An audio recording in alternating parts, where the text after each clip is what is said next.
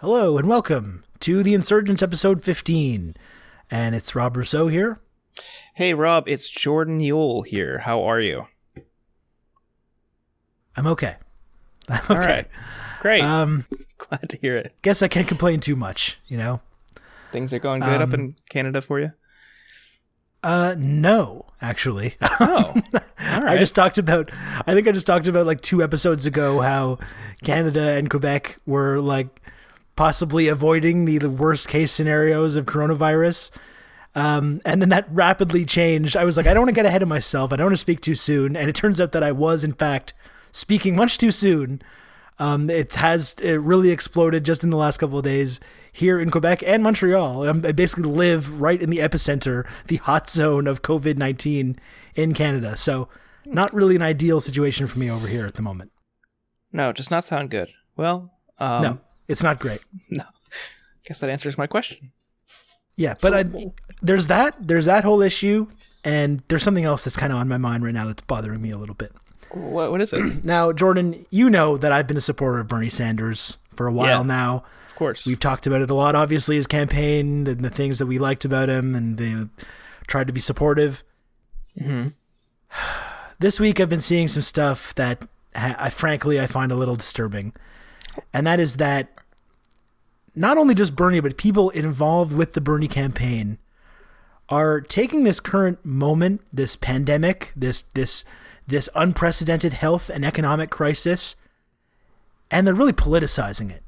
They're politicizing it and using this terrible tragedy as a springboard to talk about the completely unrelated things that, you know, about like healthcare and the economy and the things that he's been talking about in his campaign. That is so gross. Are you serious? Yeah, I mean, there's a time and place for everything, right? Yeah. This is grotesque. I mean, people are suffering. And you know what? Like, oh God, I don't know. I didn't know what to expect, like what you were going to say, but I didn't expect it to be this offensive because there's just like some lines you don't cross. And I think at a moment like this, when tens of millions of people are about to lose their health insurance and you're going to see many more people see their premiums increased, you think that is a good time to go out there on your little high horse and talk about Medicare for all? Unbelievable. Bernie should drop out. Yeah, well, I mean, that much is obvious. Yeah. Oh my God. And now that, you know, I'm seeing things like they want to, you know, quote unquote, continue running in the presidential primary and you know, allowing the democratic process to play out and allowing people to participate in selecting who's going to run against Donald Trump in November. Really, really distasteful stuff. It's left a really bad taste in my mouth. Oh, of course. I mean, just there's a time and place for everything. This is, you know, on the heels of a global health crisis and a pandemic, and when you have countries with universal health care flattening their curves, you think that is the good time to talk about bringing that kind of a system here? Get over yourself, Bernard. Like at that, and my mentions are flooded with people talking about Medicare for all now and how this is a perfect time to talk about this. And I just want to say to those people, what about the lives of the health insurance CEOs? What about them, huh? If they go out of business, what are they going to do for work then, huh? What about their health insurance? Yeah, or what about the family members of sitting U.S. senators that might have fallen victim to other diseases? When you bring up, you know, should cancer payments be free? Also, should, you know, diabetes or stroke treatments be free? Well, you don't really think about the fact that some very powerful people in the United States government may have known people throughout their lives that have dealt with those kind of problems. And it's just a really insensitive and ugly and toxic way of framing this kind of debate. And I wish Bernie and the people in his campaign would do better. Oh, well, yeah. I mean, that's just a start. This is yet another example of Bernie and his toxic campaign culture trying to, thrust, if you will, their policy proposals onto me and my person. It's unwanted. I do not accept this. I think they need to really read the room here and really reconsider, because some of the tweets that I've seen from his staff just really show that they want Trump to win. Yeah, and really just his fixation on things like healthcare and the economy. It reminds me of a traumatic experience from when I was younger, when my father at the dinner table tried to give my family healthcare. Oh, I'm so sorry.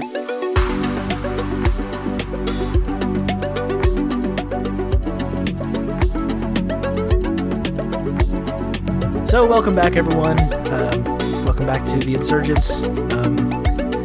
We're happy to be back for another episode. We've got a really good episode coming for you today. The other episodes, the previous episodes, also not good. I don't want to say that they weren't good. They were. But this one is exceptionally...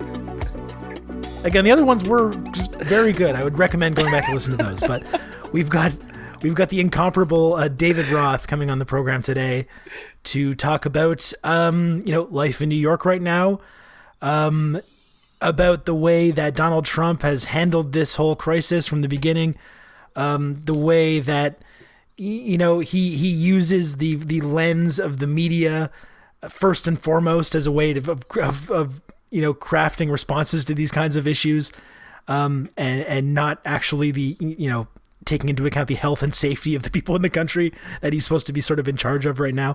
David had a whole lot to say about all this kind of stuff, and a couple of baseball questions as well. So it was a really great conversation with David Roth.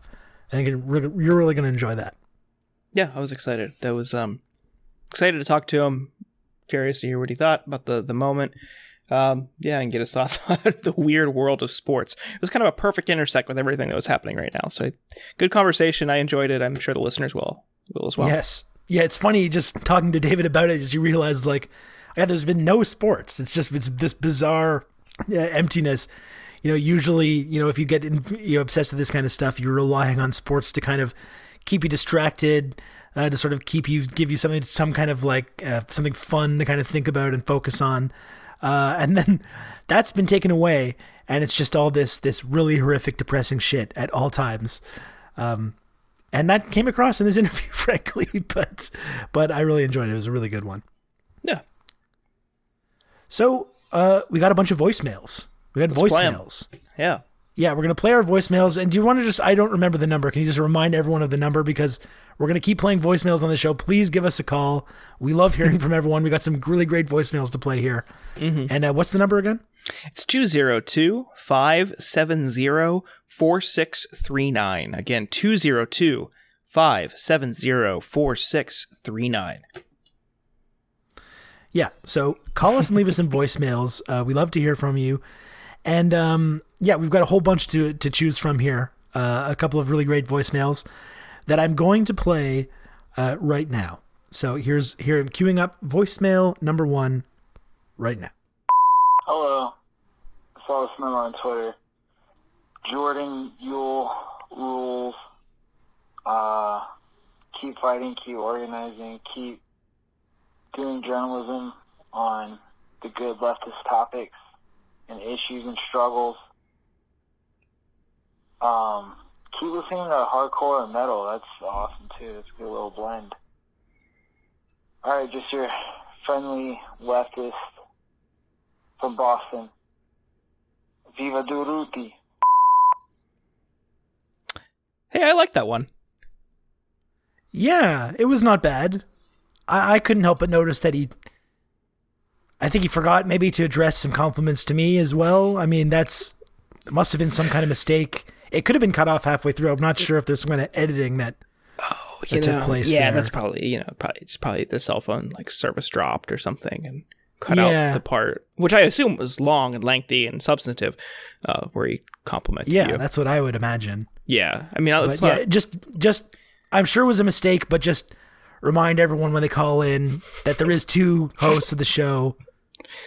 It's important to also acknowledge the things that the cool things that I do and that stuff. I think it's important to also get that stuff in there. Maybe you want to talk about the Toronto Raptors or things like that. Yeah, whatever you want.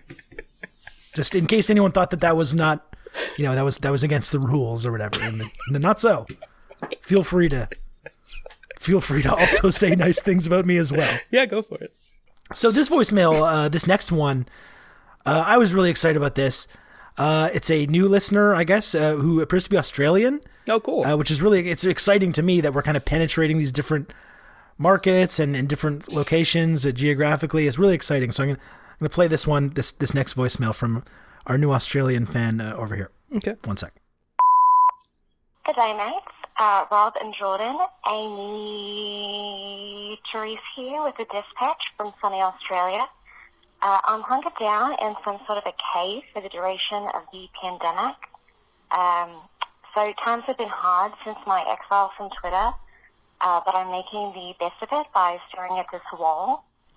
The dark shapes of people live on the wall. That's the PMC, which stands for People in My Cave.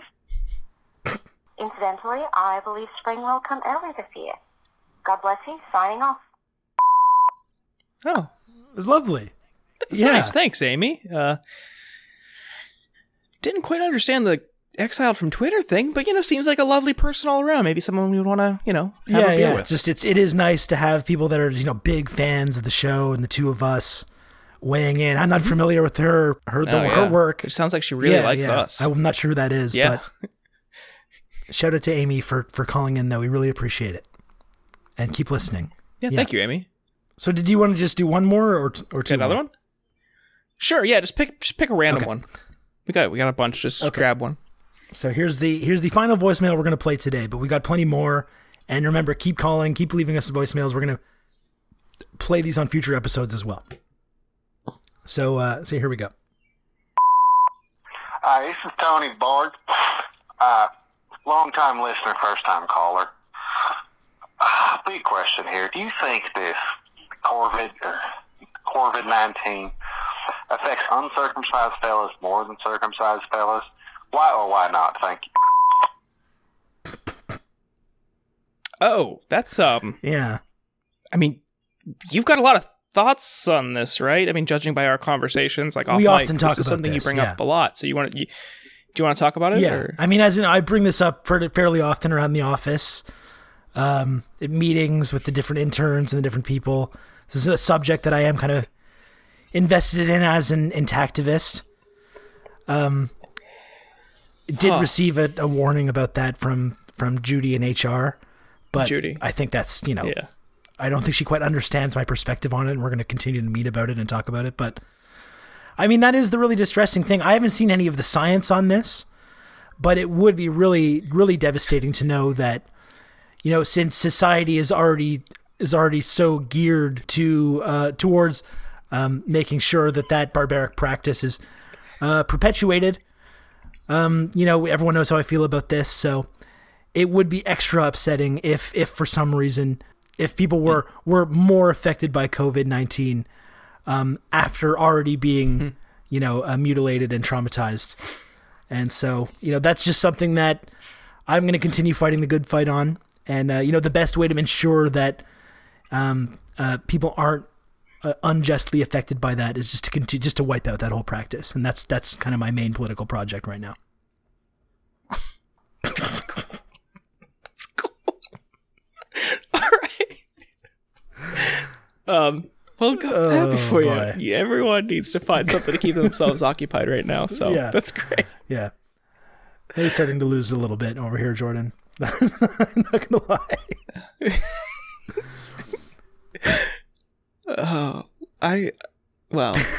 Anyway, it was really great to hear from people listening to the show. Thank you so much for sending us voicemails. We got a couple more, but we do have to get to our interview soon, so we're going to keep playing these in future episodes. Keep sending them in, and once again, the phone number is kicking it over to you. 202-570-4639. Yeah, so please continue leaving us voicemails. We love to hear from everyone. These were very funny, and we don't have a lot of moments of levity right now. Things are a little bit dark. Things are a little bit grim. So we can have a little laugh about this kind of stuff. I think I don't think there's anything wrong with that. Yeah, we could have a little laugh as a treat. Yeah, exactly. We can joke about intactivism as a treat. So joke, quote unquote joke. Obviously I'm being serious. Yeah, but, well, yeah, matter of perspective. So before we get to our interview with David Roth, I would just like to remind everyone to please subscribe to the show at theinsurgents.substack.com. You can now make a monthly contribution to the show if you enjoy it and you want to keep it on the air. You can subscribe at the $5 per month level, or you can pay $55 annually. You're going to get access to our Discord server. You're going to get access to future bonus content. We're keeping content free for now, but we'll probably eventually paywall some stuff. So if you want to get ahead of that, get access to future content, get involved in the Discord server, which is really cool and fun, and there's already a really great community forming there. That's where you do it, theinsurgents.substack.com. I know everyone's finances are obviously up in the air right now. Everyone has a lot of precarity. So obviously it's not an option for everyone at the moment. But if it is an option for you, if you enjoy the show, it is a lot of work to put it together. So anything you can do to help us out would be really helpful. And we really appreciate everyone that's subscribed so far. It's really, really great that people have been doing that. Yeah, thank you so much. Just echo Rob's points. It's fun to do this. I think one of the things that we really like to do and want to do going forward are lift up people and voices that don't really often get heard in national conversations, and do the best we can on that front. And also helping take local issues and nationalizing them through like a leftist lens. So yeah, that's kind of the objective, and helping people, meeting people where they're at who might be curious about, progressive or leftist ideas, but just don't really have a source for that information, helping them with that from both an entertainment and informational perspective. Yeah, and I would definitely be into doing more like call-in shows, and featuring members from the community, and answering questions, and doing kind of interactive content with them in the future. This is all stuff we're going to be working out. So if you can subscribe, it would be really appreciated. And yeah, everyone was touting Canada's and the Trudeau government's response to the COVID-19 crisis compared to the paltry $1,200 Trump bucks you're all getting. We were getting a few months of $2,000 of Trudeau bucks for a few months, but it turns out it is in fact a means-tested mess. And I will probably not be getting my Trudeau bucks finally. So any help that our listeners can have to keep the show on the air would certainly be beneficial to me right now, because I'm now doing 8 hours of childcare a day and have lost a lot of work as a result, but am being squeezed out of the COVID-19 pandemic response here in Canada, which sucks. God damn. In any case, I'm sorry, man. It's all right. It's fine. I don't know what I expected. Right. But in any case, let's get to our interview with David Roth now. It was a really great talk. David's a great guy. I was happy he was able to come on the show, and I think you're going to enjoy it. So stay tuned for that. He's going to be joining the program right after this.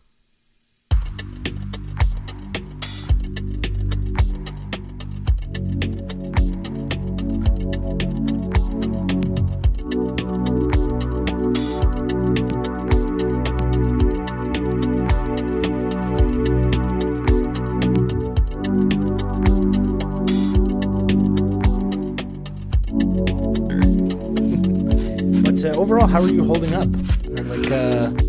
Like we were talking just a minute ago, how you say hello to someone, it's just like, how's it going? Fine. It's kind of this reflex, but like we're all like, yeah, it's dealing tough. with all this shit in our own way.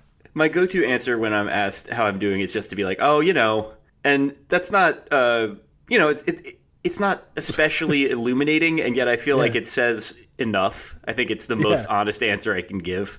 I do know. Yeah, I know. I mean, everybody kind of knows. And the idea of, someone asking you that and just being like, well, I've never felt so bad. Like, it's rude, Yeah. I mean, like, it's also rude to lie to people, but I think that there has to be some middle ground between the two. Yeah. Do we know? I mean, obviously we were getting tons of updates from like the most important people and well-liked people in the world and how they're doing. But do you know if the Wilpons are okay? They have self-isolated. They are each on a separate yacht. Oh, thank God. Yeah, and they're mad at each other. There was some. Let's just say that someone was snubbed at the club. Oh, and they're, as far as I know, they're healthy. It's been kind of like obviously it's not the most important thing in the world, but them having an opportunity to sell their baseball team for $2.6 billion right before a global economic collapse and then just not doing it because they wanted to have the kind of sale where you somehow still remain in total control of the team despite having received money for it. Yeah. It's it's easy to get lost in all of these incredible concentric shitty news cycles that we're in the middle of, but like let's not forget that the Mets managed to find a way to fuck this up real bad. True to form, man. Yeah, it's incredible. A lot of owners wouldn't be able to do it, It's that classic saying about that business saying, like anytime you get an opportunity to make a couple $1 billion directly before a massive economic crisis, you do not do it under any circumstances. You can't do it. Weigh the options, right? So you've got this unemployable child who is 10 years older than me, Jeff Wilpon. Do you take the $2.6 billion and then just let him live off it? Or do you risk it so that you can leave him in charge of the team so that he can keep making guys try to play through like badly strained hamstrings?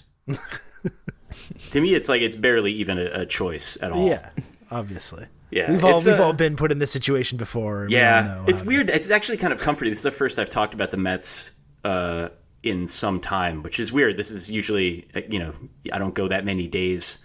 I had a couple of fantasy baseball drafts like last week, and it was really weird. Like I picked my teams, and I was like kind of mad at myself in the usual way for like an hour afterwards, and then I was just like, oh yeah, all right. Like it doesn't matter that I like drafted Cole Hamels, and that's dumb. It's like Cole Hamels isn't doing shit this year, but neither am I. Like it's just the name that I have to look at. I could drop him if I want and sign somebody else, anybody else. Yeah. It's just very weird. bizarre, isn't it, with the whole sports situation? I think that was one of the really surreal things about when everything was kind of closing down and you had the situation with the NBA and the Rudy Gobert and that kind of just that being the catalyst that just shut everything down. And I remembered like I had this kind of eerie feeling like, wow, it'd be really crazy if some of these big, cultural institutions that were just closing down right now, if they just never started back up again. It's like, wow, wouldn't that be wild? That's wild, man. Yeah. I've been thinking about that now, like just the idea of like Wimbledon announced that they were not going to hold the event this year. And they were, very hopefully announced, they're like, but we'll see you in like, whatever, July 11th or, whatever, 2021. Yeah. And it's like just the roughest of chuckles to be like, oh, right, then. Yeah, that's going to be, everything's just going to be back to normal. Yep, cool. All my favorite tennis stars will be there on the beautiful grass courts. Oh, man. I think the Masters postponed, sadly, which is like my favorite sporting event to watch, other than like probably the Super Bowl. It's just so peaceful. Yeah. I'm not a huge golf fan. I hate the culture and everything around it. The Masters is different, though. I'm with you on that. I think the Masters is pretty tight. Yeah, it's like a beautiful course. Like the historical context is pretty interesting. And just, it's nice. It's pleasant. It's a pleasant way to spend your Sunday, especially. Yeah. And I think that's one of those ones where you like theoretically, that's easier to sort of like get into that like bargaining stage with it when you think about it, because it's like the Masters would be cooler if there were none of the people there watching it, because it's just like whatever Republican freaknik, I mean, it's just like they all fucking go there and like do deals and like whatever and like love how everybody else that's around them looks like exactly the same, and they just like get sunburns and have catered dinners. Now, if you remove that from the equation and it's just like a bunch of golfers and a beautiful course, like it seems like that could sort of work, but then you get into the, various surfaces and proximities and yeah. Well, it's crazy hearing talking about the NBA, some of the things that they're discussing for when it possibly comes back in the summer for the playoffs. They're talking about doing like a best of 3 opening round and then 2 one and done rounds and then a best of 3 finals in these empty arenas. Yeah, I'm just imagining that is so bizarre and surreal. Like I don't even know what that would be like. Yeah, like any like the empty arena things are like, I'm kind of glad that we didn't have to sort of go through any of that. Like, I mean, I'm missing sports, like, sort of terribly now. Like, I don't think I'd realized the extent to which, like, West Coast NBA games were a coping mechanism for me. And, like, I live on the East Coast. I went to school out there. I'm, like, kind of a Clippers fan, but I'm not, like, It's not the sort of thing where I'm like staying up late to watch the Nuggets with like an old Kenyon Martin jersey on. Like, I just like having it there. Yeah, And it's nice. Yeah, and It's good not. white noise. If you're just like is. doing something else and you just catch you find a stream on Friends of Adam Silver, I think is the new NBA streams subreddit. Yeah. And yeah, you just catch a West Coast game like the Warriors. I've seen so many Warriors games just because it's like on late, and then obviously the Lakers.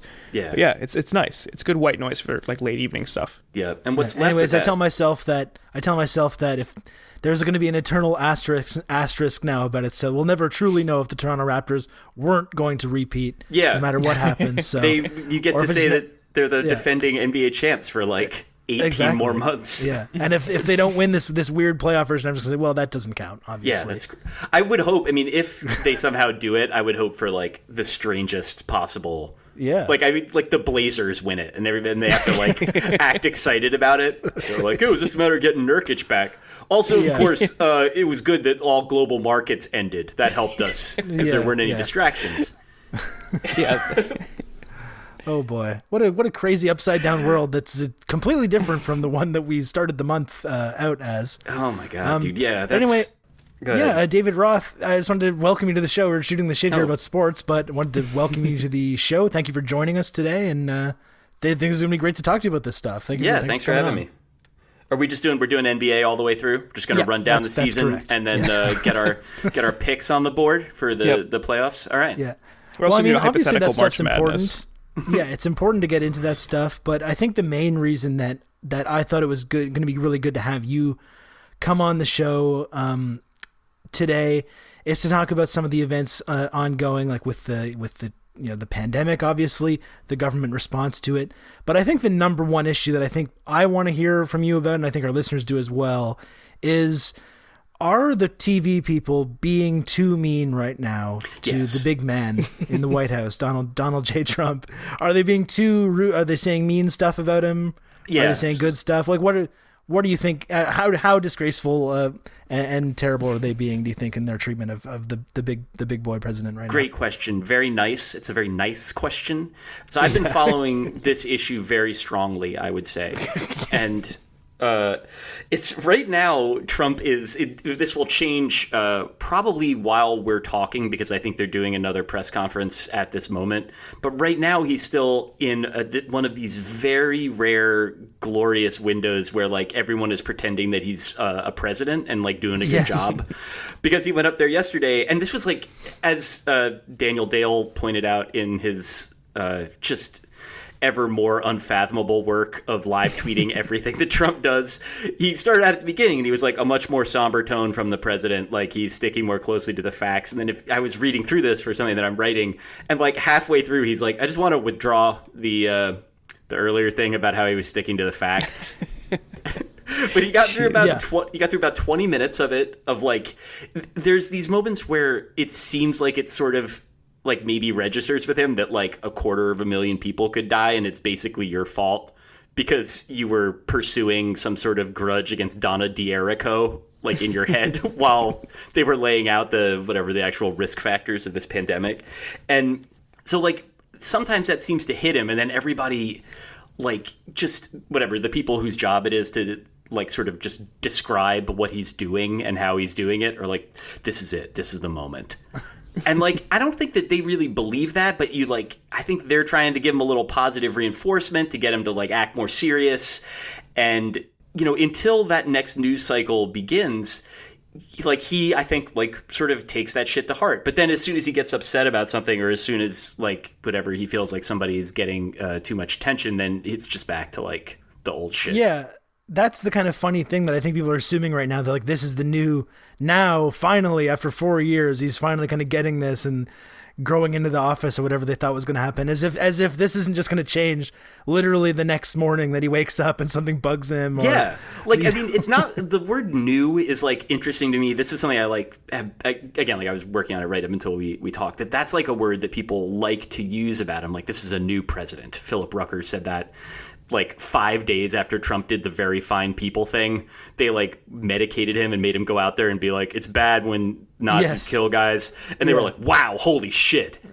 Like, this is it. This is his Lincoln moment. This is his like Lincoln carrying like FDR around on his shoulders moment. Like it happened. Yes. And but I think to a certain extent, like there is a new Trump every day. Like he doesn't learn anything from like what happened the day before. He just like goes to bed and he wakes up and he's kind of like, I probably fucking killed it yesterday. And then he like turns the TV on and gets upset about the first thing he sees. And that just continues until he gets too tired and goes to bed like 16 hours later. Yeah, I mean, but on the tone thing, they tried this like 2 weeks ago. Dana Bash from CNN had this comment. She's like, wow, a remarkable new tone from Trump today. This is the kind of leadership we need during a time of crisis. And this was at the point where he was like still downplaying the severity. It like was basically he's like denying that tests were ever withheld, said they had way more than enough supplies, like just bold-faced lies. And also at the same time, I think this was also when people were speculating whether he had it himself. Yes.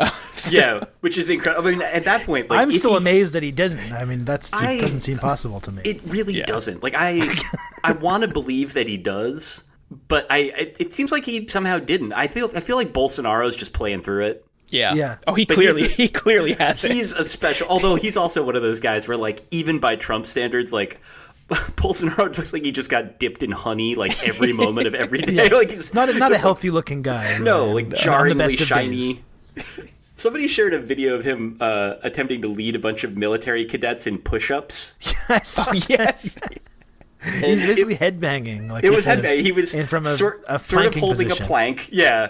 But then just like he like was trying to sell doing push-ups just by flopping his dumb bangs around. Yeah. Which is incredible. Like just I don't think if you had 1 million people that were not capable of doing a push-up and you asked them to try to do a push-up, I don't think any of them but him would choose that method of doing it. Yeah. Well, we love our right-wing strong men, Ubermensch, don't we? Yes. That's what's incredible about these guys. They like fully the most alpha dudes that there are, and they all just look like recycling bags full of leaves. Yeah.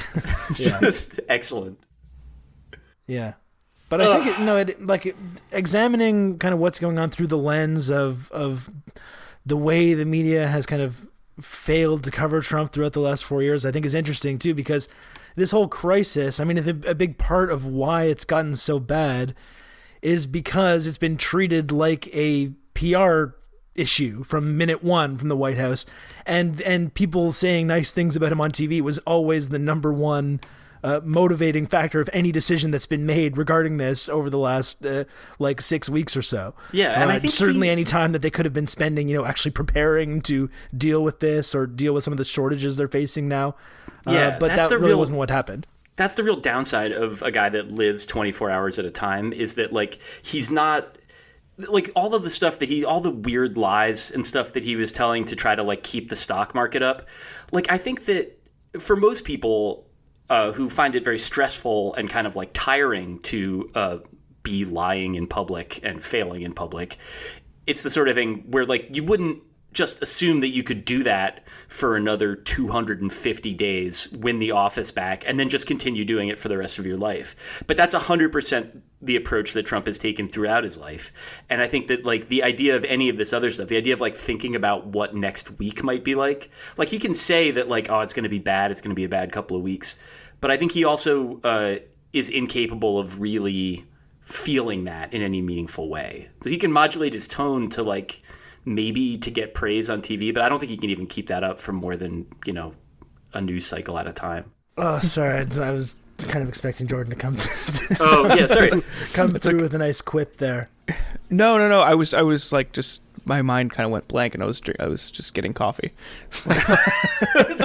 Sorry, guys. It's all right. We love our stimulants to stay awake during a pandemic, don't we? That's what it's all about. We're kind of rationing them here in the home. I haven't had a second cup of coffee during the day like I traditionally do in a while. Oh, dude, yeah. I've like ramped it up. I've gotten like 3 or 4. Yeah, it's nuts. I think it's just I'm like dreading having to go out and get it again. Like the idea of like that being the thing. It's whatever. It's a really fatalistic way of thinking about it. But, it's like the idea of like the one trip where it's like, because you needed to have 3 cups of coffee a day. Like now you got fucking sick like a pud because you had to go buy a little thing of chock full of nuts at the convenience store. Right. Okay, but the really disturbing thing I think right now that I'm noticing is that, and this is not even in relation to his his new tone, his new presidential tone. But just the fact that throughout this thing, even though it should be clear to everyone that his specific decisions or the decisions that he didn't take in the lead up to this crisis definitely made it worse and are going to directly lead to the deaths of many thousands of people. You would think that would have some kind of negative impact on his poll numbers, his approval rating, which is just shooting up now. Yeah. And that's something that's got to be really concerning, because it's like, well, because, going back to the Democratic primary, and I was thinking, well, my initial take about Biden was just there's no way that Biden's ever going to really beat Trump when he's got this kind of gold-plated economy that they've kind of artificially pumped up over the last couple of years. But okay, now there's this big, this mass health crisis, this big economic crisis that's directly that his decision making led to. So surely, that's going to leave an opening for even the shittier Democrats that I don't think would have a good chance to maybe still kind of squeak out a win there. But even that, it's like with this crisis going on, he's looking even more unbeatable than ever now. Wow. And it's like, well, I don't know what to make of that. I feel like he is beatable because of how bad the circumstances are and because of how bad he is at the job. The thing that's been frustrating me is seeing how the Democrats seem to be trying to beat him, which is strictly by just waiting it out. There's not some of it is just sort of classic Democrat stuff, which is just being well, he seems like he's being such a nasty man, all that shit. Yeah. Biden talking about how I wish he would act like a president and all that is that is literally the only thing that's proven to lose to him is that approach. Yeah. And so the idea of running it back as a way of, avenging Khaleesi or whatever it is that they think they're trying to do is really beyond the fact that I think it's, and again, I'm an unpopular sports writer. My opinions on electoral best practices are worth very, very little. But it seems awfully stupid. And I do remember how it tanked not that long ago against him. I just honestly can't believe on principle that they can't come up with a stronger argument against a guy who is currently fucking so many important things up so badly. Well, even when they ask Biden, does he share some responsibility for this? And he's like, well, no, let's not take it that far. And it's just come on, guys. Come on here. Can you just I'm just trying to imagine the reverse situation where there's a Democratic president overseeing this massive crisis and having the Republican kind of election, a primary going on at that time, and them saying oh, no, it would be too political to try and assign blame here. It's no, I kind of think they'd be assigning probably quite a lot of blame. Yeah, they'd be just fucking levitating about Obama's genocide or whatever. It's it's obviously grim. It's just that's the part of it that is so kind of puzzling to me, in which as the online discourse about this is curdled now that everybody's just fucking inside and online and upset all the time. It wasn't great 2 weeks ago, but things are obviously pretty bad now, and there's this idea that at this point, the responsible thing to do is just to simply clear the field and let Biden do what he's doing. And yet, it doesn't seem like he's interested in doing really hardly anything at all. And so there's this kind of just a sick feeling of drift in all of it that suggests kind of a lack of urgency at the time when urgency is most called for. And that's been a Democratic problem for the entirety of the sort of the Trump years. It's the leadership just doesn't seem really very well matched to the times, but the times are very bad, which makes that mismatch seem, much more worrying to me. Right. And the urgency that this moment, calls for, Naomi Klein lays it out in Shock Doctrine. The right is going to use this moment to make huge inroads in whatever they want to do. And they already have, they're already doing a good job with it. Right. Right now, the corona virus task force that Trump is having, they're talking about moving naval ships down to Venezuela. So as Biden kind of lays down his arms, no, we shouldn't be attacking the president in this moment. It's okay, sure, we're just gonna go do imperialism in Venezuela. He tweeted out earlier about Iran, but to hint at maybe a preemptive strike on Iran or escalating military actions. Given the tone of that tweet, he also sounded like he was gonna file a defamation lawsuit against them. Right. I saw your tweet about that. That was good. Upon information and belief. Yeah. So it's Well, giving then, an our colleague, affidavit. respectable lawyer, pointed out as well that that's like a legal term designed to cover your ass when you actually have no evidence or It's incredible. actual stuff that you can point to justify that.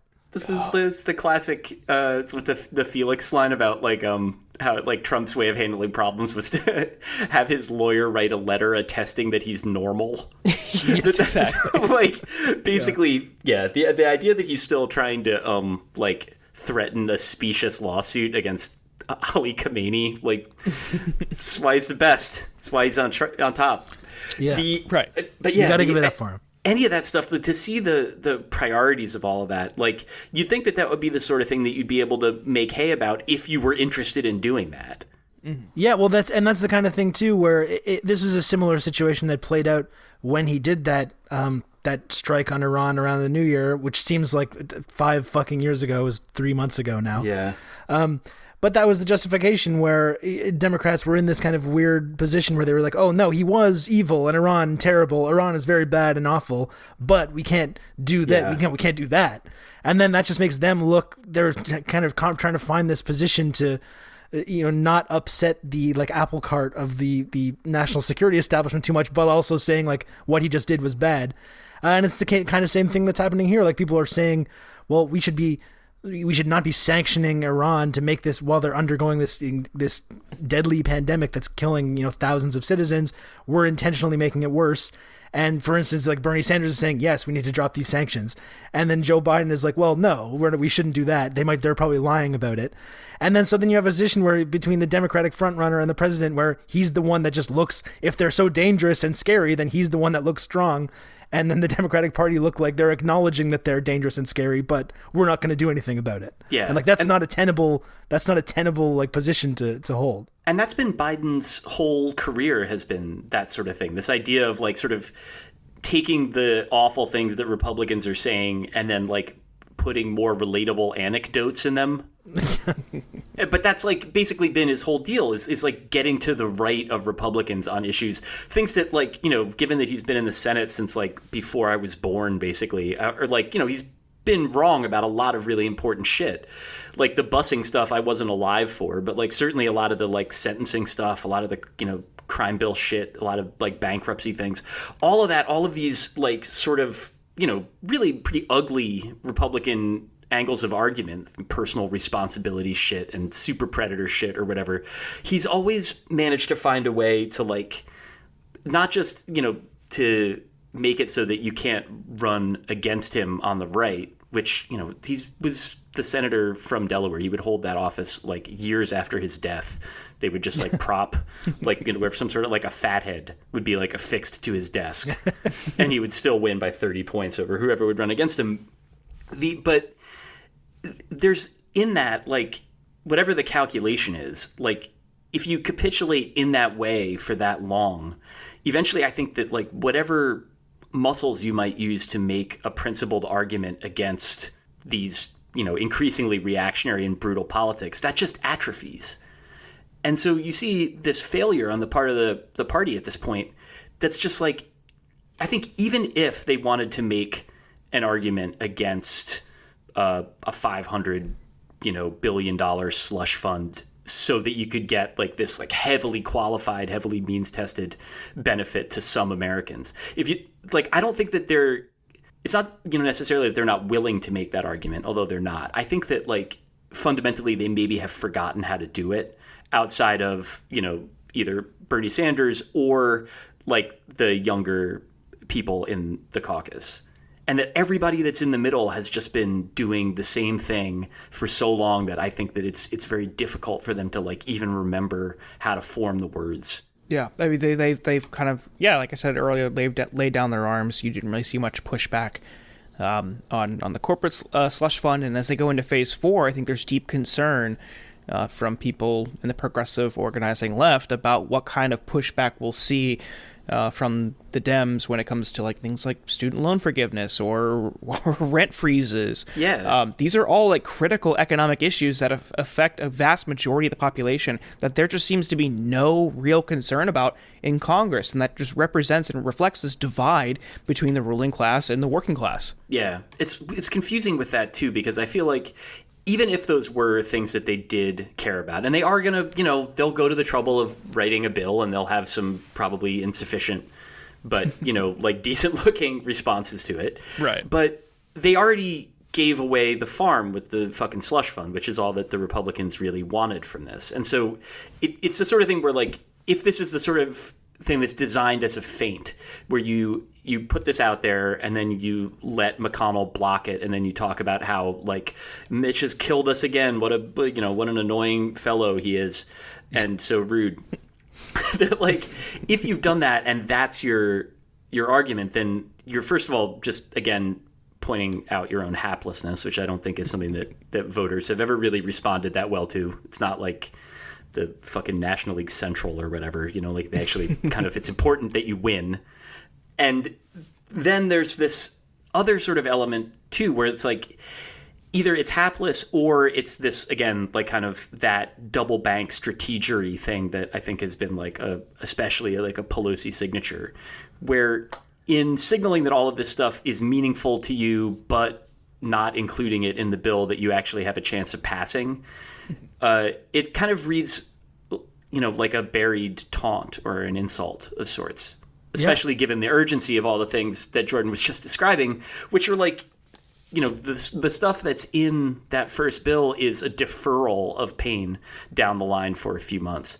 But I mean, if and when that arrives, like the idea of like just like massive evictions, like how do you just fucking wear that? Yeah, I mean, is it even really a deferral? I mean, it's like people are all losing. Like you saw that job, the recent unemployment claims chart. There's just this vertical line going straight up in the air, and it's just like, we've done this massive multi-trillion-dollar thing, and we're so we object so much to just like giving people the idea that like there can be a safety net.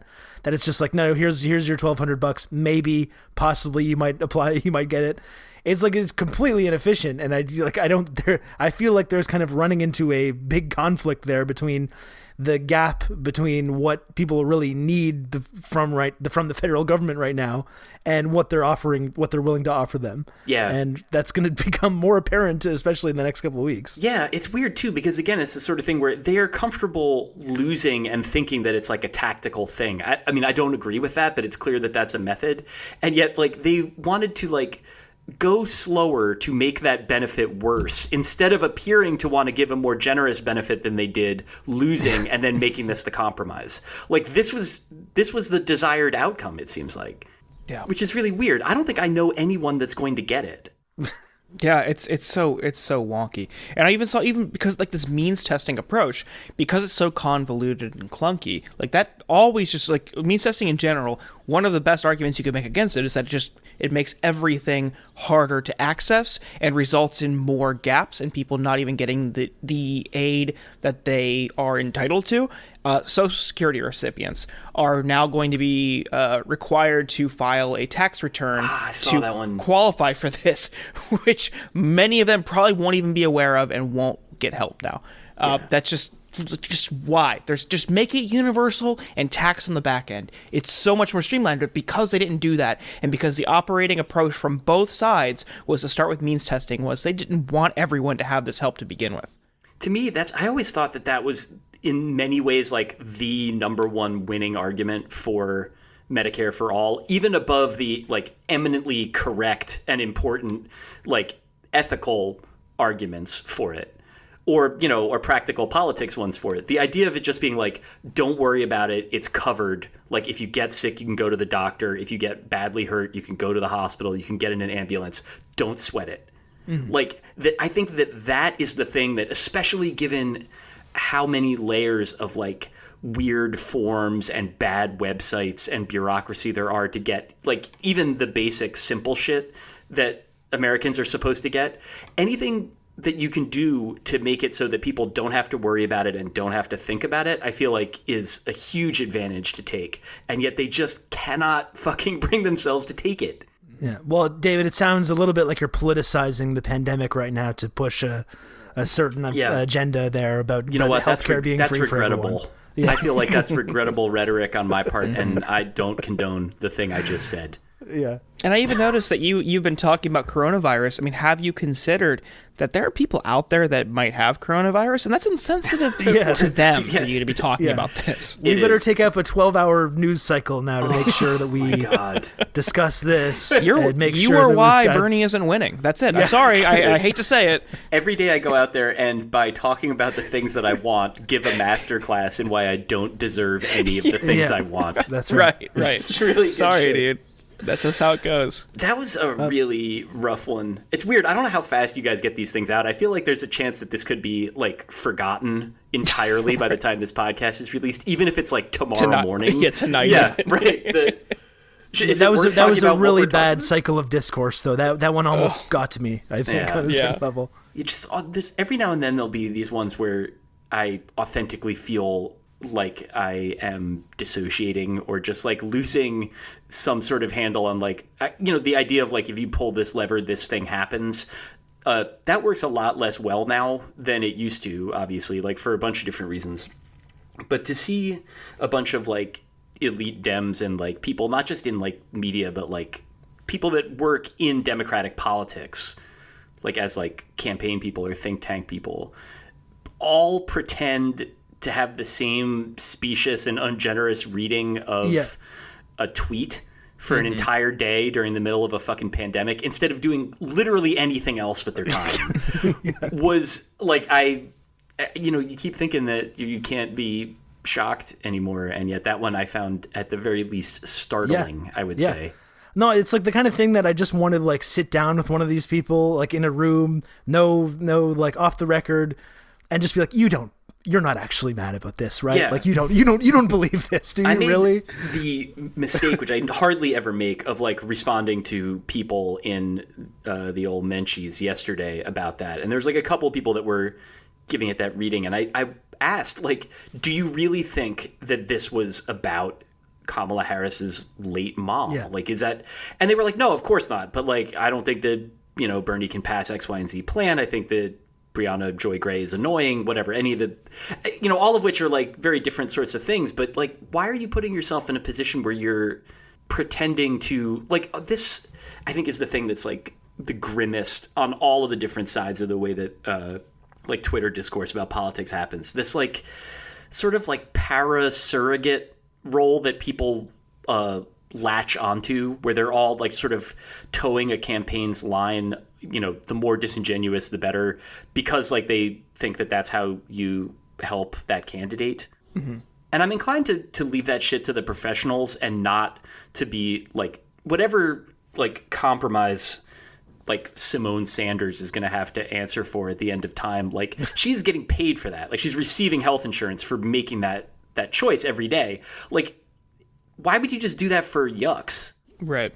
Why? Yeah. Willingly, like just doing that because you're bored or killing time at work or you enjoy it. Like that's bizarre. Yeah. I get that. Another thing in this discourse that really pissed me off, but also reminded me of that. That's that phrase like Democrats hate leftists more than fascists or Republicans. There was a tweet from a prominent Democrat who's I think on a DNC platform committee or one of the committees of the DNC for the convention, pushing this and said this is toxic. She's been part of the problem. And a Republican guy who was in the Trump administration but is now as like a resistance MSNBC never Trumper replied, "We've both been in politics long enough to know this person is putting herself in a very bad position for future opportunities. I hope she knows exactly what she's doing, and making unnecessary enemies is a fool's errand." And the Democrat replies, "We remember." And it's just like, why would you celebrate this with a Republican? Like, why are you doing this? And it just shows that that ultimately this is about keeping leftists and progressives away from the levers of power. They don't actually give a shit. And the person, like, if you're going to agree with this guy who's talking about opportunities in politics, why are you talking about that with someone who worked in the fucking Trump administration? Yeah, seriously. Yeah, well, like, I also remember when this person you're talking about likes to go and hang out at APAC with a bunch of absolute ghouls there. And was also, I read, supposed to speak at the bankers conference in next week. Oh, I know who you're talking about. Yeah. Yeah. Very cool. Well, I'm sorry he's not going to get to speak at BankerCon San Diego. Oh, man. All the hot bankers, the up-and-coming bankers are going to be there. They're live streaming on Twitch. It's going to be sick. I was actually going to receive the Ludwig von Mises. I was one of the 43 under 43 that they had for that. So I was going to get a grant. That's awesome. Really... I'm so sorry that didn't work out for you. Yeah, it's all right. We're doing a Zoom thing.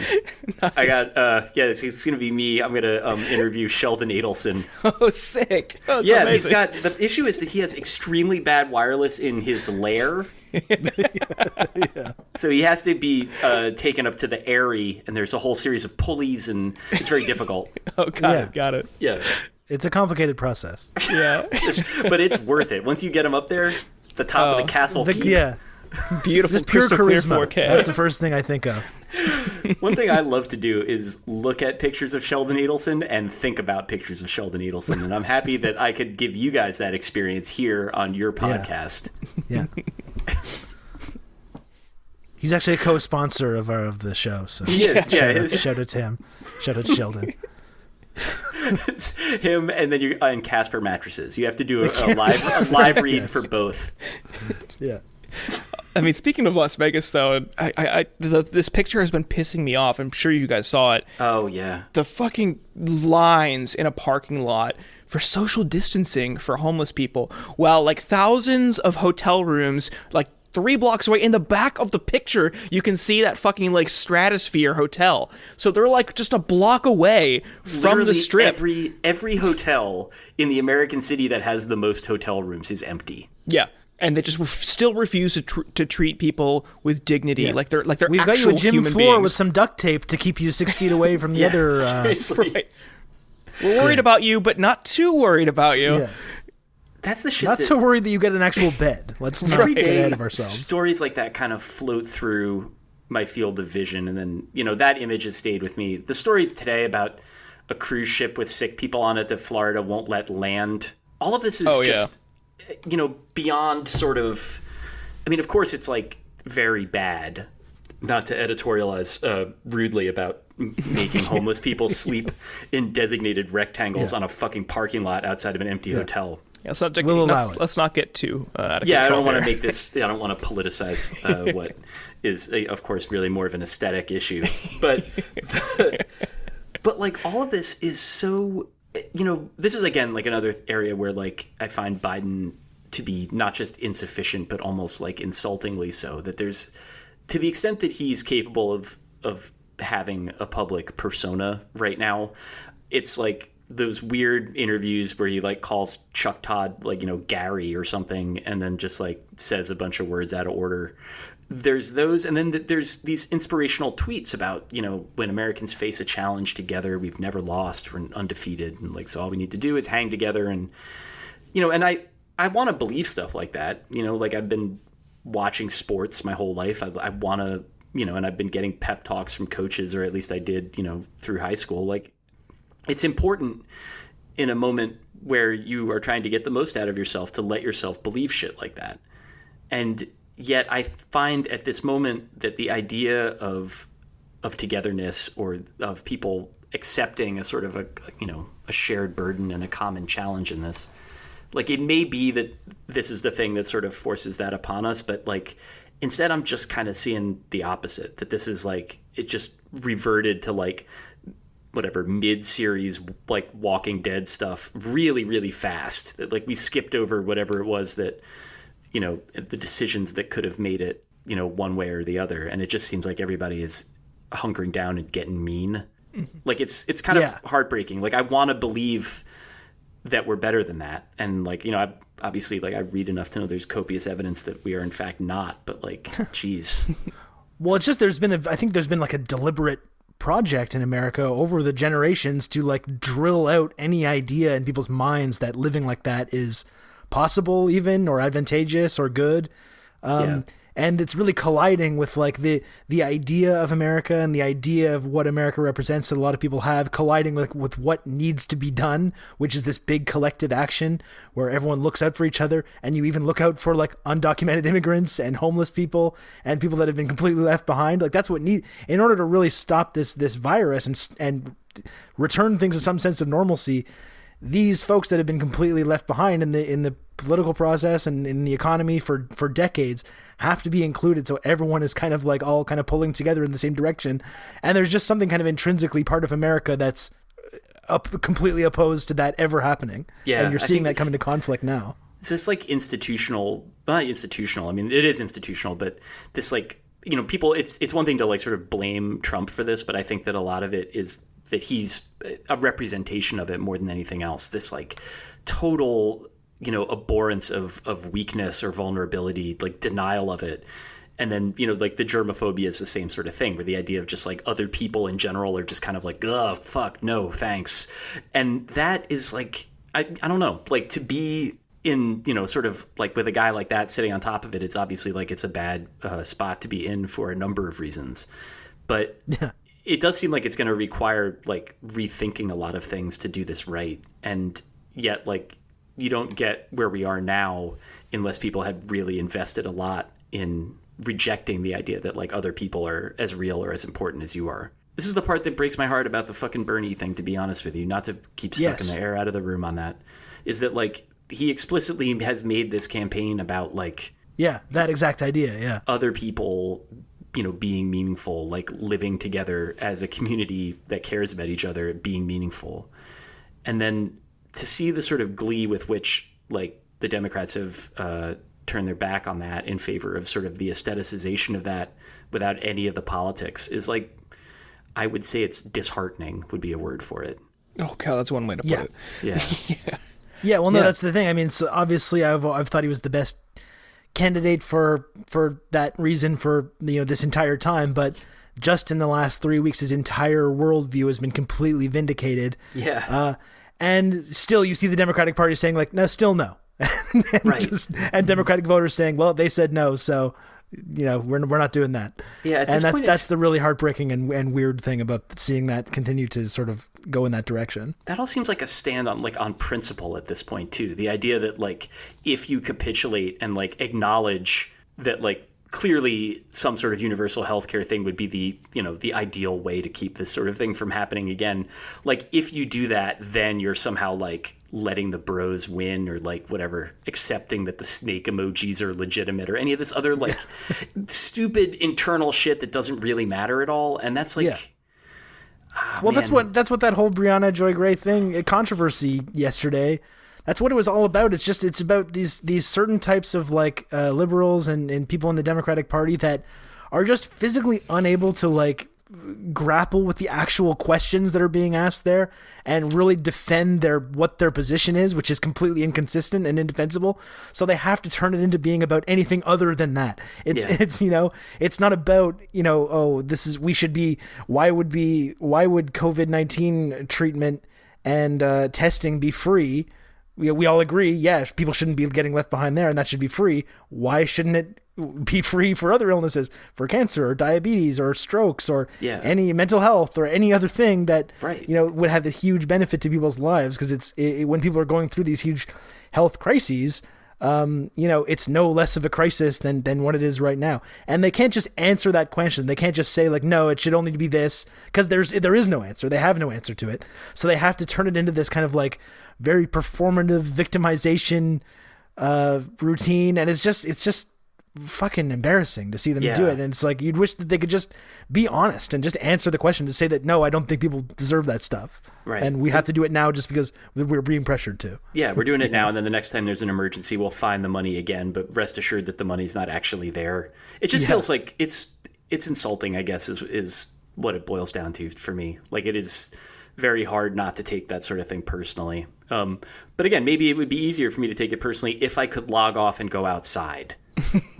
But I haven't really done as much of that. So mostly I just get more and more aghast. And then at some point every night I allow myself to begin drinking. while we still have you here, David, because I know you're in New York. Talk about something else? Yeah, no.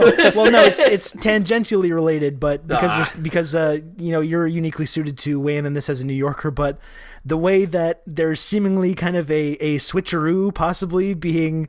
The seeds are being planted for some kind of a switch where kind of Andrew Cuomo is being built up as the sort of post 9/11 Giuliani figure, and you have a lot of sort of liberals and Democrats now kind of all by themselves with no outside help coming to the realization like, hey, maybe this guy would be the best bet. Like, what's your take on possible presidential nominee Andrew Cuomo? So I will answer Andrew Cuomo related questions on one condition. Which is that both of you guys get on the record as to whether you do or don't think that he has a nipple piercing. Oh, he definitely does. All right, because you've all seen the image. Yep. Oh, I examined it quite closely. It was disgusting. Nipples protruding. It was very disrespectful, I thought. Yeah. I did see Rachel Millman on Twitter give a pretty convincing analysis on this. That I think he maybe had some kind of a Band-Aid on the nipple situation, which he maybe forgot to change as he switched into his polo. It's probably because he'd been on a 15-mile run or something, or like what? Yeah, exactly. Well, I don't know. I mean, that happens. That happens. I know. I mean, it's a reasonable thing if you are marathoning. I just didn't know that he was like knocking those out midday. Yeah. Well, it is also. I mean, it would be very much. It would be a Cuomo thing, and in some ways, like a solid metaphor for Democrats in general, where like if you had a remedy, if you were like, well, one thing I don't want to do is go out there in a white polo shirt and have everybody talking about my nipples all day. So what I'm going to do is affix this Band-Aid over my nipple, but do it wrong so that everyone winds up talking about my nipples all day. Like that's, I don't want to say it's like perfectly Democrat, but it's like decently good. Yeah. I'm firmly in the nipple piercing camp. He strikes me as someone who would. Yeah, he's an undercover kind of freak type dude. Yeah, you've seen the pictures of his like man cave at his house and stuff like that. It's like one treadmill and a Doors poster. A treadmill and a Doors poster. Like a TV that's just got like somehow it's like only the simulcast horse racing channels on it. Right. And like a little dumbbell tree that's just like the saddest like. But it's like. The aesthetic of the room was that he couldn't like firmly decide what he wanted it to be. It was like part home gym, part home office, part man cave, but didn't do any of them well. It was just like a total conflict of interest. It was fascinating to me too, though, because I've seen somebody that grew up in, northern New Jersey. Like I've seen different versions of that room 100 times in different people's homes in my life. And they're all like, even in looking at it, it's like, this isn't, terribly artfully done, but like, I do see what you were going for here. Right. Like this is like, it's a certain type of, Italo-American approach to masculinity. But it's like, like a grab bag of like, you have certain different options. Like that could have been like a Led Zeppelin 4 poster. Like he chose Jim Morrison. Like there's certain things it couldn't have been. Like it couldn't have been like an Electric Wizard poster or like a whatever High on Fire poster or whatever. Like it had to be one of like 5 classic rock acts. But I mean, he picked the funniest one. That's why he's the best. That's why I think he should be president. We need a president that has like feelings nothing but respect about, for my president. Nothing but my president, who in turn has nothing but respect for LA Woman. Yes, right. So it's funny. Like I don't like Cuomo very much. That may surprise you to learn. I think that if he were to run against Trump, he'd beat him. But I think that he's absolutely the worst type of person that could be president. I think, like, to the extent that there's an argument for Biden, it's that he's like just non-compos mentis and not going to try very hard. So you just kind of roll him out when you need to roll him out, and then otherwise a bunch of whatever like think tank droids do the work. Cuomo is extremely hands-on, extremely vindictive, has no discernible politics that I can see beyond being in control of things, and a certain like extremely retributive retro version of like liberal politics, like not dissimilar from like the policies that Biden staked out before he like forgot anything that he'd ever believed.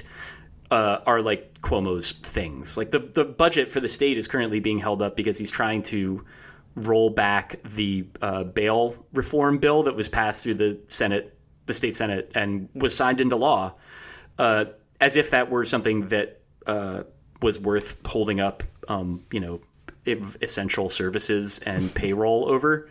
Like the idea that you should be able to send more people to a COVID-ridden Rikers Island for misdemeanor charges. Like, it's bizarre. There's not a political or obviously not a moral or ethical argument for that, except for the fact that, like, he didn't want to have to sign that bill in the first place. It passed against his will, and this is his opportunity to sort of, like, make it right by undoing it. He's also, like, his rise and the fanfare around him, it really highlights the American, like, aesthetic way of viewing politics. Absolutely. So largely captivated and like cultivated through TV consumption, because they see his press conferences constantly.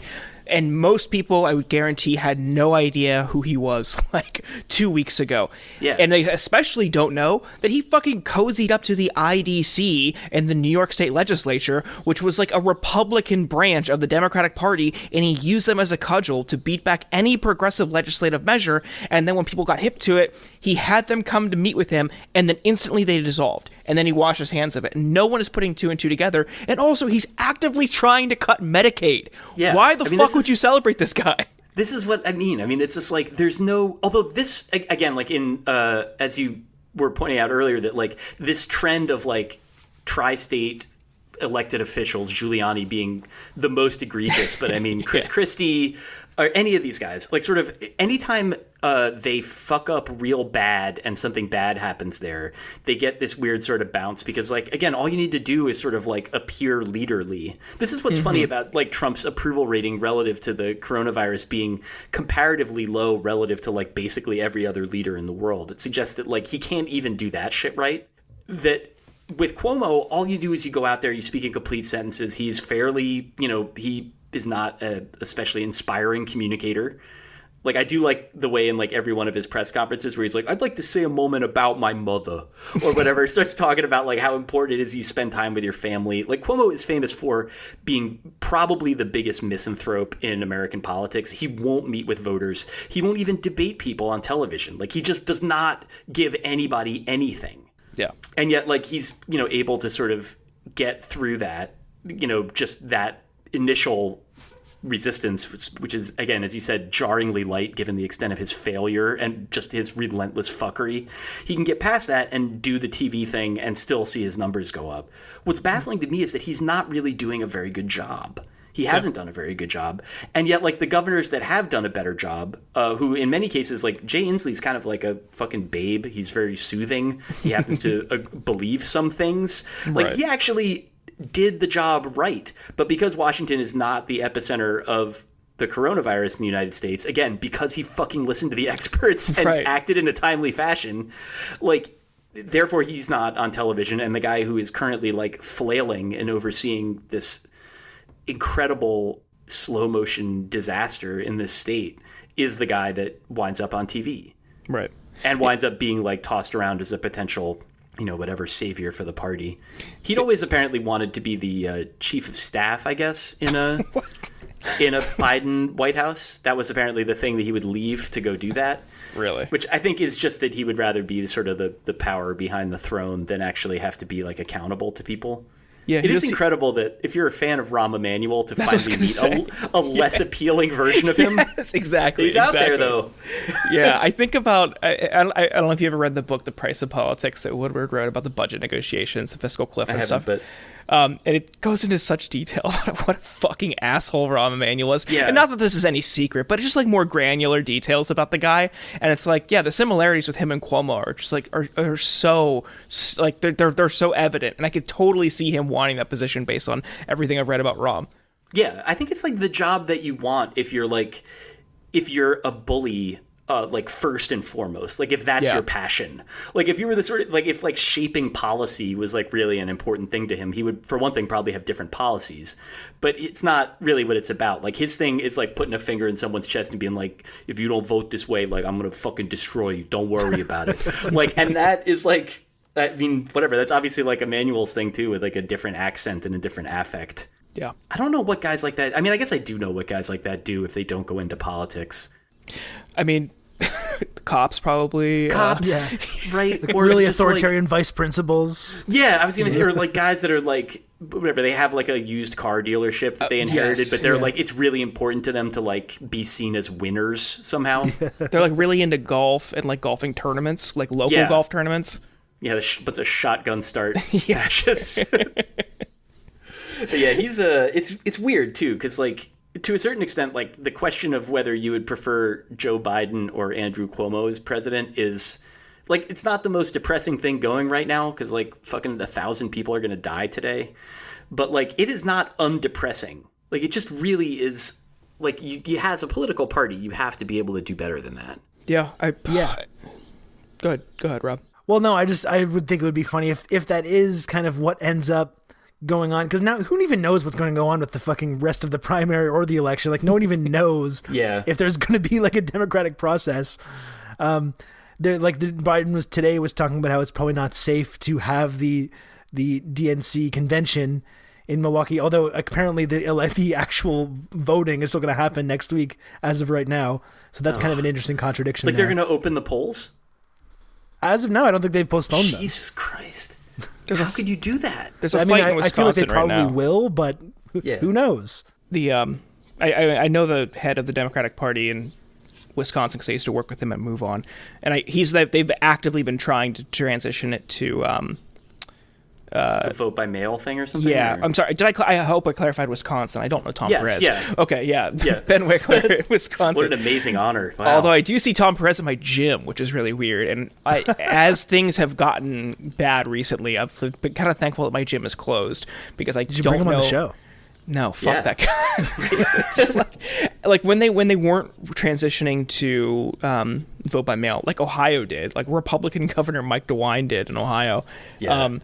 But they didn't do that for Illinois, and Tom Perez cheerleaded that decision. I was just people are actually dying mad. that were voting that day, right? Yeah, now. and like have it. sick And poll just no workers in Florida, consequences. like, No consequences for anyone that said no, it's healthy, it's fine to do that. some things are Everyone's more fine. important than not dying, and that is casting a vote. Like, not so much for Joe Biden as against Bernie Sanders. Yeah. And well, no, it's an interesting callback to what you were saying before about how Pelosi right now and the Democratic Party not really using the power they have in any way, or they are, and you don't like the things that they're doing. But I think that was a quote that someone asked her about, should we just transition to vote by mail for everything right now so we can have some kind of a democratic process? And she was like, well, we're not going to spend too much time on something that's never going to pass. But it's like, you're the powerful person that could make something like that pass. That's what your job is. I think she said something similar about the idea of actually having the House vote remotely. That's just like not going to pass. Which to me is like, there's like a lot of old people, some very sick people in there. Like, you're going to like just make these guys fucking sit this out. Like I mean, not to use John Lewis in this rhetorical way, because he's always been used in this sort of very cynical way, but like the last votes of that guy's public life, you're just going to let him not fucking take them because he's immunosuppressed because he's sick. It just seems to me like the sort of thing where if it's so callous that like it almost supersedes how impractical and self-defeating it is. Mm-hmm. Like, it's ugly enough that it almost doesn't matter how dumb it is. Right. And it's also, I mean, even on this is a much smaller scale than like systemic injustice, but the justification is like, well, the rules say we have to be present, so fucking change them. Like, rewrite them. Who cares? It's your actual job, actually. So. Right. There's this great essay that David Graeber wrote in the New York Review books that it was about, Labour getting wiped out in the UK elections, but it was more, it's sort of like, in a way that, like, of the few times, usually I, like, recoil from that parallel, not just for the reasons of I don't want to think about it, but it's like, it's different systems, it's different histories and all that. But what he pointed out was that the coalition that Labour has kind of had put together was this uneasy, it was like the leftover sort of like working class coalition that had been there. And then the sort of the bit that had been added to it during the Blair years was this sort of like burgeoning like class of not, exactly bureaucrats, but like accountants. Apparently, like there's just a staggering amount of accountants in England. That's like the number one, sort of growth industry. So it's like these professionals who are in this kind of like managerial administrative tier, and that and then there's the people that are impacted by the rules that those people interpret and sort of, leverage one way or the other. And that like that sort of like rule following class is, a very sort of like a unique and new thing. It is also like maybe the most unpopular and unrepresentative group of people that you could have in any political coalition. And I think that like when I see this sort of like fetishistic attachment to rules, especially like, as you said, rules that like at this point just don't apply given the circumstances, like that always really like rings out to me. The idea that you just like, you can't think beyond this like endlessly expanding rule book to realize like the urgency of the problems that like you're supposed to be remedying because you like so value the rules. Like that is, I think, the most like embarrassing sort of paralysis of all. Cause like at that point, like you really like on principle, you just can't do anything. Yeah. Well, I keep going in these really grim directions. I'm really sorry about that. It's okay. Our show's not really bright. Sounds like everything's going so. great in America, and I'm sure it's all going to work out. Well, you can't really help it because that you're just describing. You can't really just talk about what's happening in America without going down that path because it's some pretty dark shit. Man. It just sucks. I apologize for the bad vibes. If you want to, do you want to ask me a baseball question? You guys got any baseball questions? Yeah, I got a baseball question. This is this is a hometown question. Let's hear it from me. In the lockout shortened season in '93, I believe, the Montreal Expos, my hometown team, having a great year.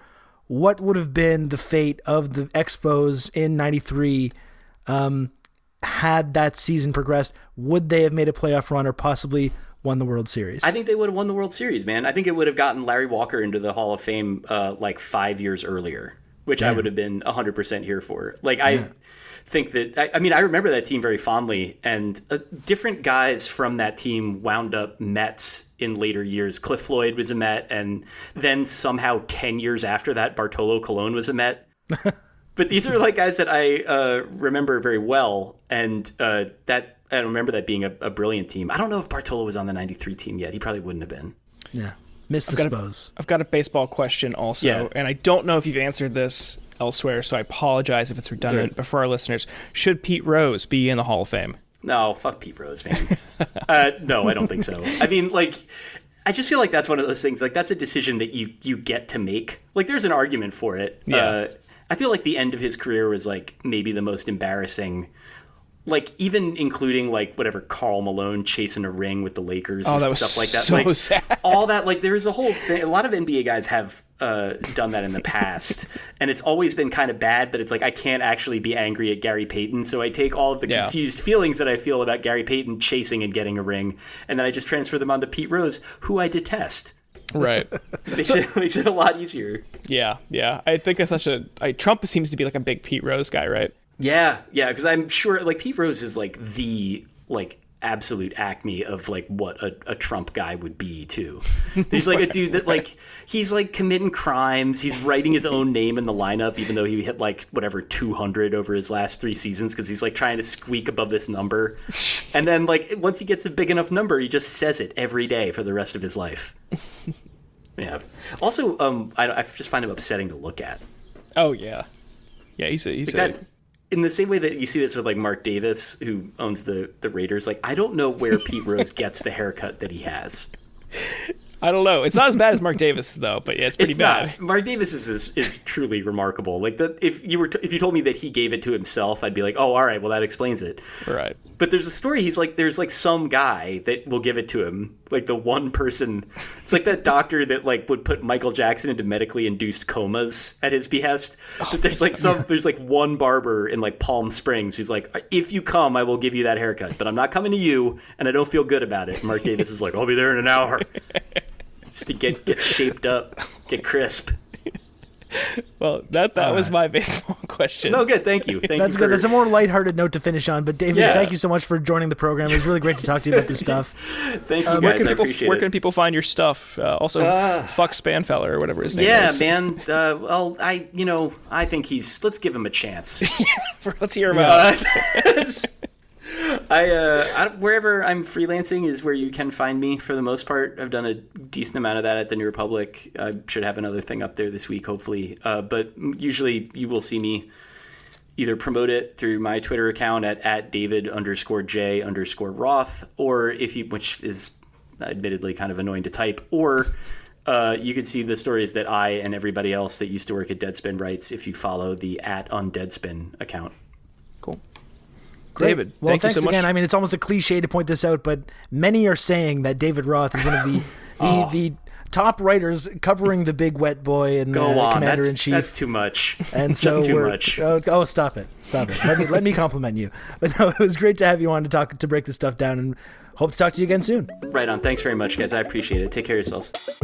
Hey everyone, thank you for listening to The Insurgents. If you want to subscribe to the show, you can find us on iTunes or Spotify or at Substack, theinsurgents.substack.com. You'll get the latest episodes delivered straight to your inbox as well as our newsletter. On Twitter, we are @InsurgentsPod. Tweet at us, harass Ken in our replies, and then send us your hate mail to theinsurgentspod@gmail.com. Thank you once again for listening.